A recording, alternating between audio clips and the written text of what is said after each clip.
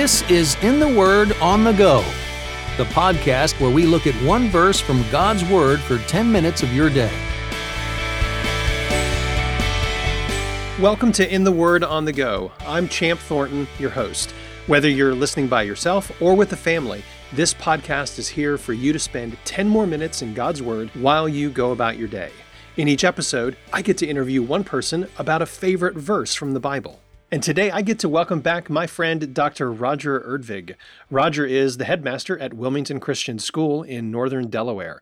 With a doctorate in education from Liberty University, Roger also serves as an adjunct professor in the Church Leadership and Theology Department at the University of Valley Forge. He's also a speaker and a consultant on topics such as leadership, worldview development, and effective teaching. Roger is a co-author of a book entitled Bring It to Life: Christian Education and the Transformative Power of Service Learning. Roger has been married to Lori for 28 years, and they have 5 children, and I am thrilled to have you back on the podcast. Yeah, great to be with you. All right. So, Roger, what passage do you have for us today?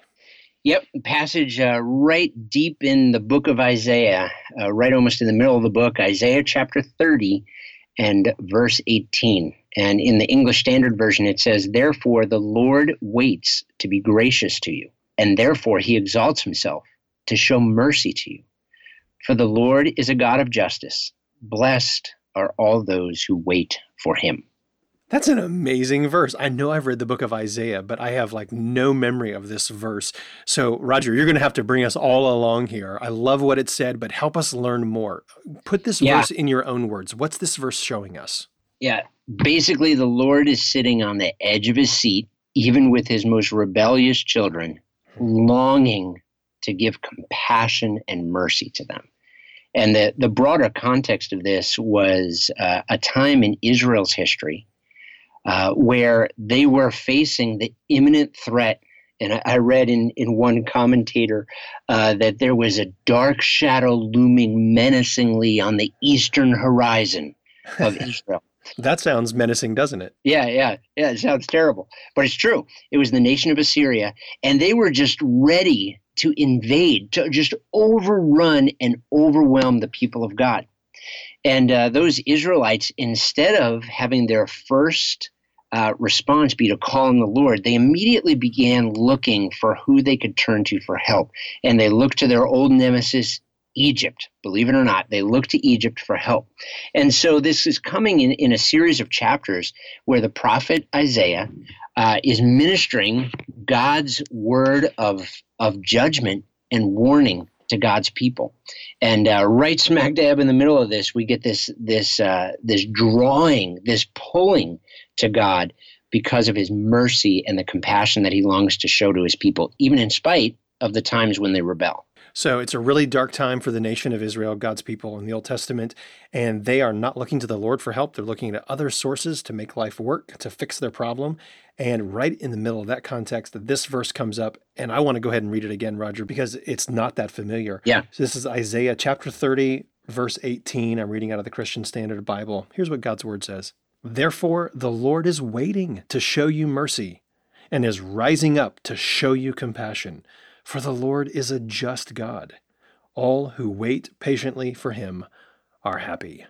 So, Roger, help me connect the dots here. It says the Lord is waiting to show compassion because he's a just God. So which is it? Are they getting compassion here, or are they getting justice? I mean, how do these things go together? Yeah, that's such a great question. And that was really, that in microcosm is the big picture of what originally drew me to this scripture in such a way where it came alive and has so profoundly stuck with me. And here's what that is. I think many people, when they look at the Old Testament and kind of pick out pieces of what they see of the character of God from the Old Testament, can look at him as kind of this vengeful, wrathful, divine being looking to mete out punishment on mankind.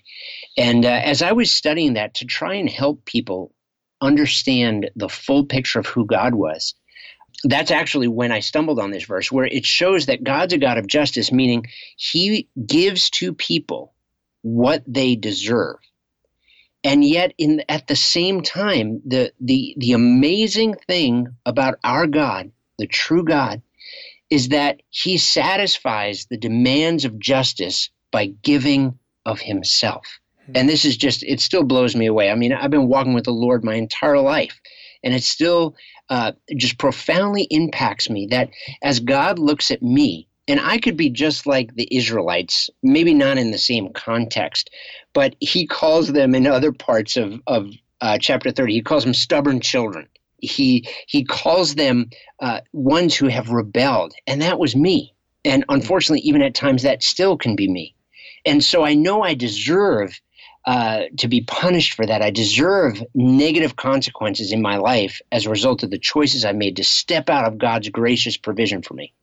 But even in those times, and this is where God's justice is so multifaceted, because he absorbs the punishment that should be ours and grants us mercy in return. It points us right to the gospel. And that I just love this right in Isaiah, pointing us to this idea that though we deserve judgment, God's mercy is there such that he even embraces the punishment through Christ that we deserve.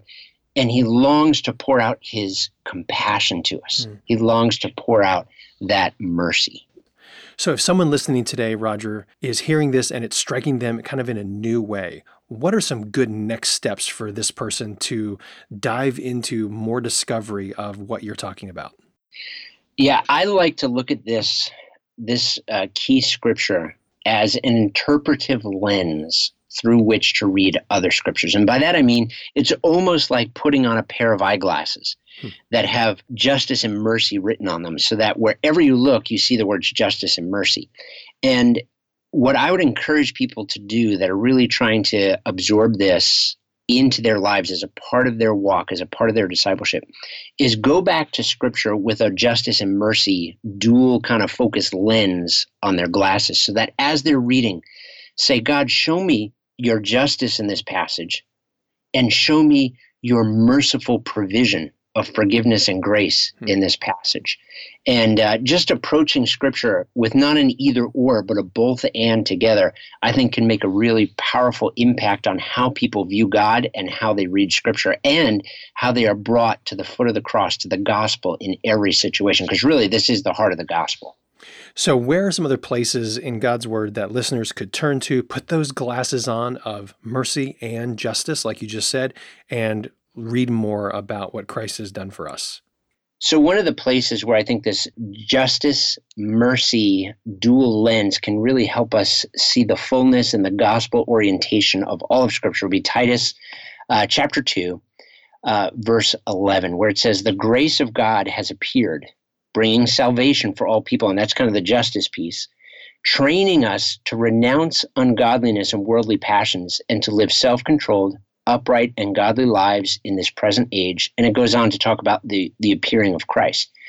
When I read this with the justice, mercy lens, I see that the justice part has been provided for us in salvation, but what really changes us is not fearful expectation of judgment, but actually it's God's grace. As we meditate on the gospel and his grace and mercy extended to us through Christ, that's what trains me to renounce ungodliness and worldly passions. That's what trains me to live self-controlled, upright, and godly lives in this present age, where it's pretty hard to do that at times.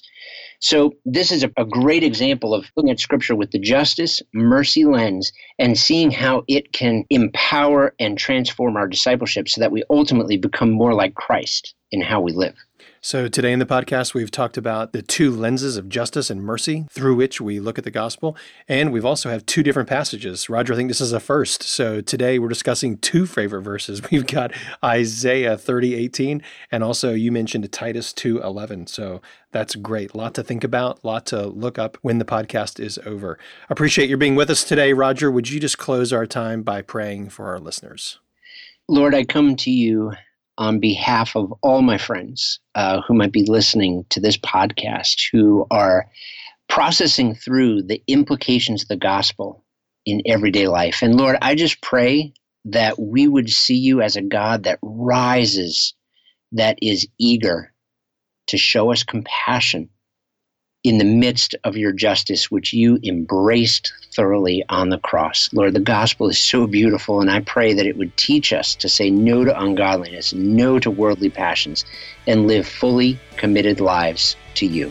In Jesus' name, amen. Thanks for listening to In the Word on the Go. For more information about this podcast or to listen to past episodes, visit wordonthego.net.